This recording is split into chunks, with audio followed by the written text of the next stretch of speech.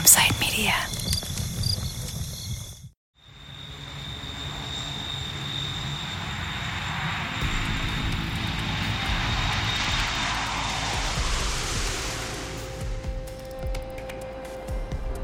Welcome to Dubai.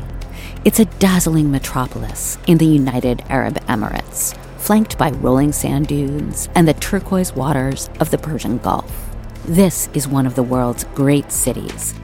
Giant islands the shape of palms that could be seen from space. The world's tallest skyscraper, a modern-day Tower of Babel. The only 7-star hotel in the world. Dubai is a playground for expats and the mega-rich. How many handbags do you have? I don't know. Where else in the world can you live like this? It's magic. Who is responsible for this world of earthly delights? Well, there's one man who takes credit. Sheikh Mohammed bin Rashid Al Maktoum. Welcome to Dubai. Sheikh Mo, as he's called, is the all-powerful ruler of Dubai.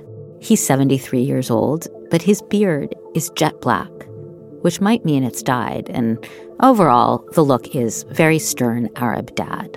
Sheikh Mohammed. Whatever the Sheikh wants gets done, and fast. Sheikh Mo is a monarch, but he's sort of like a cool monarch. He drives around in a white Mercedes G-Class SUV. The license plate, number 1. Although extremely wealthy, they manage to remain humble in the eyes of their subjects and are devoted to public issues in both Dubai and the UAE. He projects the image of a progressive, democratic ruler. Or, at least, progressive for the Gulf region. He's a poet, an author, a horse lover. Some horses just give you that feeling, telling you that there is something about them. Through their eye, you can see their heart, and the horses is fantastic. Sounds pretty great, huh? Sheikh Mo seems like the perfect leader for his country. A man whose vision helped turn Dubai from a speck on the map to a world-renowned destination. A man who represents wealth, prestige, and progress. And of all the things that are big about Dubai, the skyscrapers, the overseas horse races, the money, there's one more thing: Sheikh Mo's family. At certain points, he's had multiple wives at once, which is permitted under the country's Sharia law, and a lot of children. He's thought to have up to 30 kids. Sheikh Mohammed is so generous. They've always been brought up to see giving around them. This was the general assessment. But there was one child who didn't agree. All my father cares about is his reputation. He will kill people. They don't care. Especially if you're a female. Your life is so disposable. They don't care. He's the most evil person I've ever met in my life. He's pure evil. From Campside Media and Sony Music Entertainment, this is Infamous, and I'm Vanessa Grigoriadis. This is episode 1 of our 4-part series, The Missing Princesses. This week, we're telling yet another dramatic story about the rich and famous, but this one is from halfway across the world. It's a story I've done a lot of reporting on, but I'm also going to be joined as a co-host by Natalie Robimed. She's a writer on our team, and she has a personal link to the country. So, Natalie, tell us about that. Yeah, I actually grew up in the UAE, and I lived there until I was 18, first in Abu Dhabi and then in Dubai.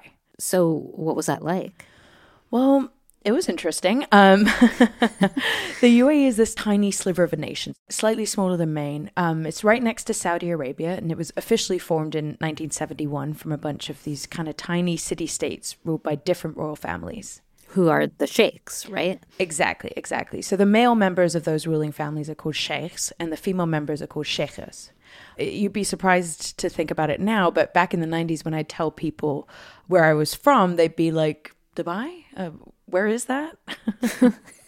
I mean, are you trying to say that Americans don't care about the rest of the world? No. But yeah, there was a time when not a lot of people had heard of Dubai. I mean, the UAE is only 51 years old as a country. Before then, and before oil money changed everything, it was known as the Trucial States. So that's like when people say, oh, these people, they were just living in tents. Like, is that the truth, or what was it like back then? Well, it's definitely a little Orientalist way of describing it. Yeah. But I mean, it was nowhere near as developed as it was now. They were a nomadic people. I mean, the main industry was pearl diving and trading. So there's a grain of truth in there. But when you were growing up, it was obviously more sophisticated than that. Yeah, I mean, when I was growing up there in the 90s, Dubai was definitely still relatively small, but it was really, really rapidly developing as a tourism destination.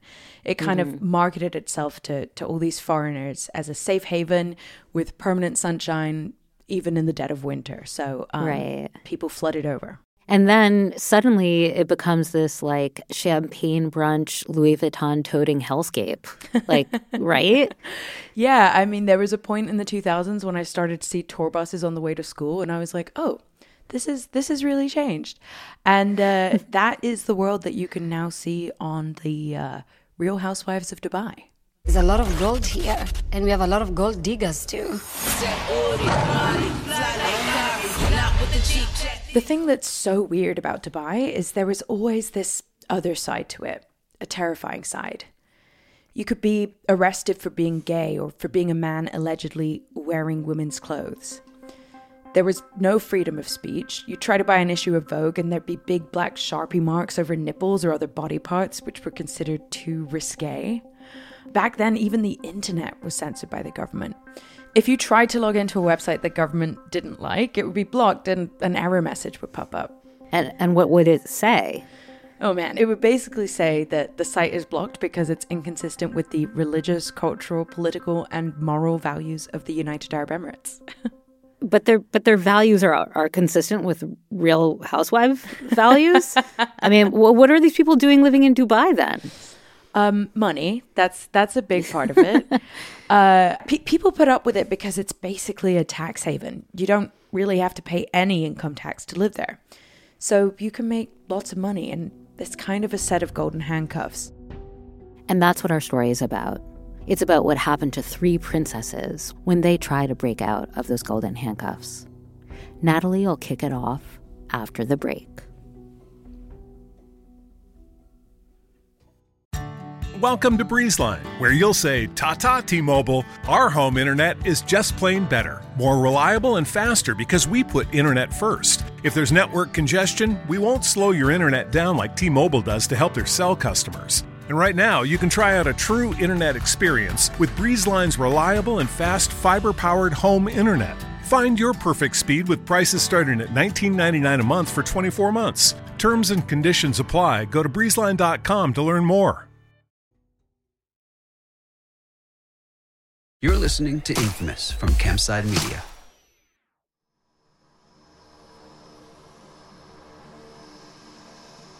Before we get into the epic tale of what happened with Sheikha Latifah and her father, I want to note that there was one thing she was known for, and it definitely wasn't handcuffs. It was an act of total freedom, at least metaphorically speaking. She was jumping out of airplanes. Picture it, over and over, many, many times. Latifah is in a black skydiving suit, free-falling from hundreds of feet above the aqua-blue Persian Gulf. She has the best view of Dubai, the city, the sea, the desert. She's wearing pink and orange sunglasses that match her Nike sneakers.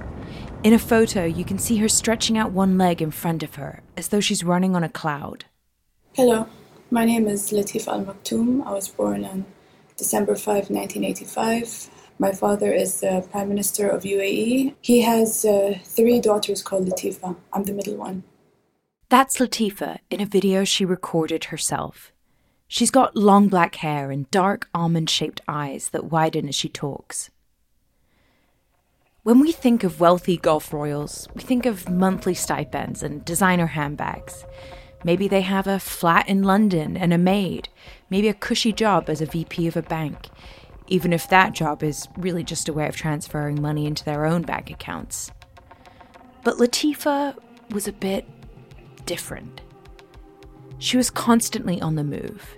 If she wasn't jumping out of planes, she was riding horses, playing with her pet monkey, or mastering martial arts, which is how she met her friend, Tiina Jauhiainen. She basically contacted me for private capoeira lessons. We started with the lessons and eventually we became very good friends. Tiina's from Finland.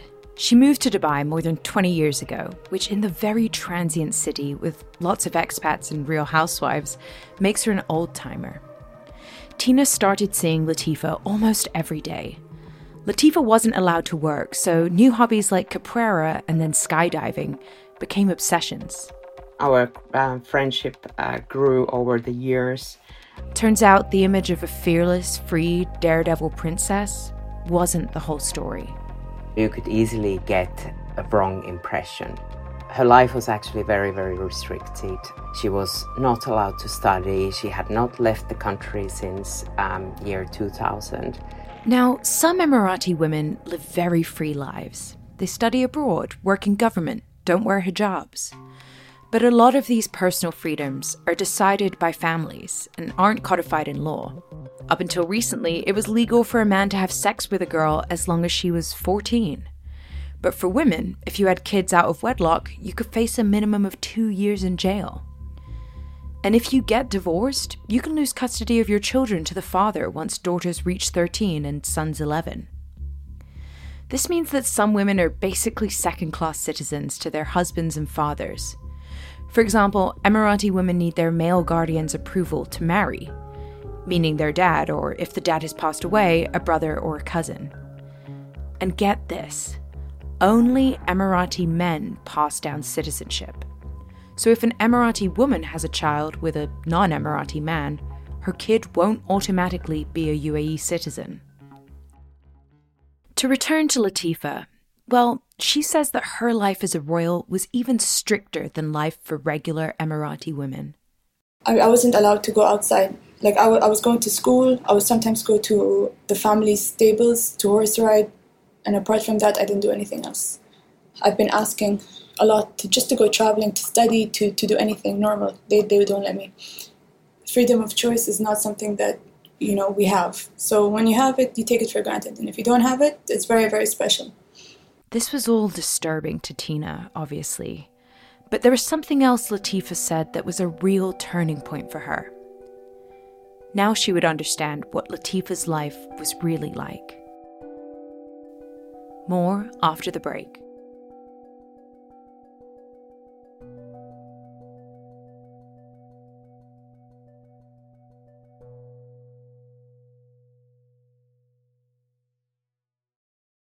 This is Infamous from Campside Media. So Tiina had already been friends with Latifa for several years before Latifa finally told her about her sister. I think it was in 2016 that she confided in me and she told me about her sister Shamsa. Tiina was riveted by Latifa's story about her older sister Shamsa, who has been described as cheeky, full of life, with dark hair and full lips like her younger sister. Her name meant son in Arabic.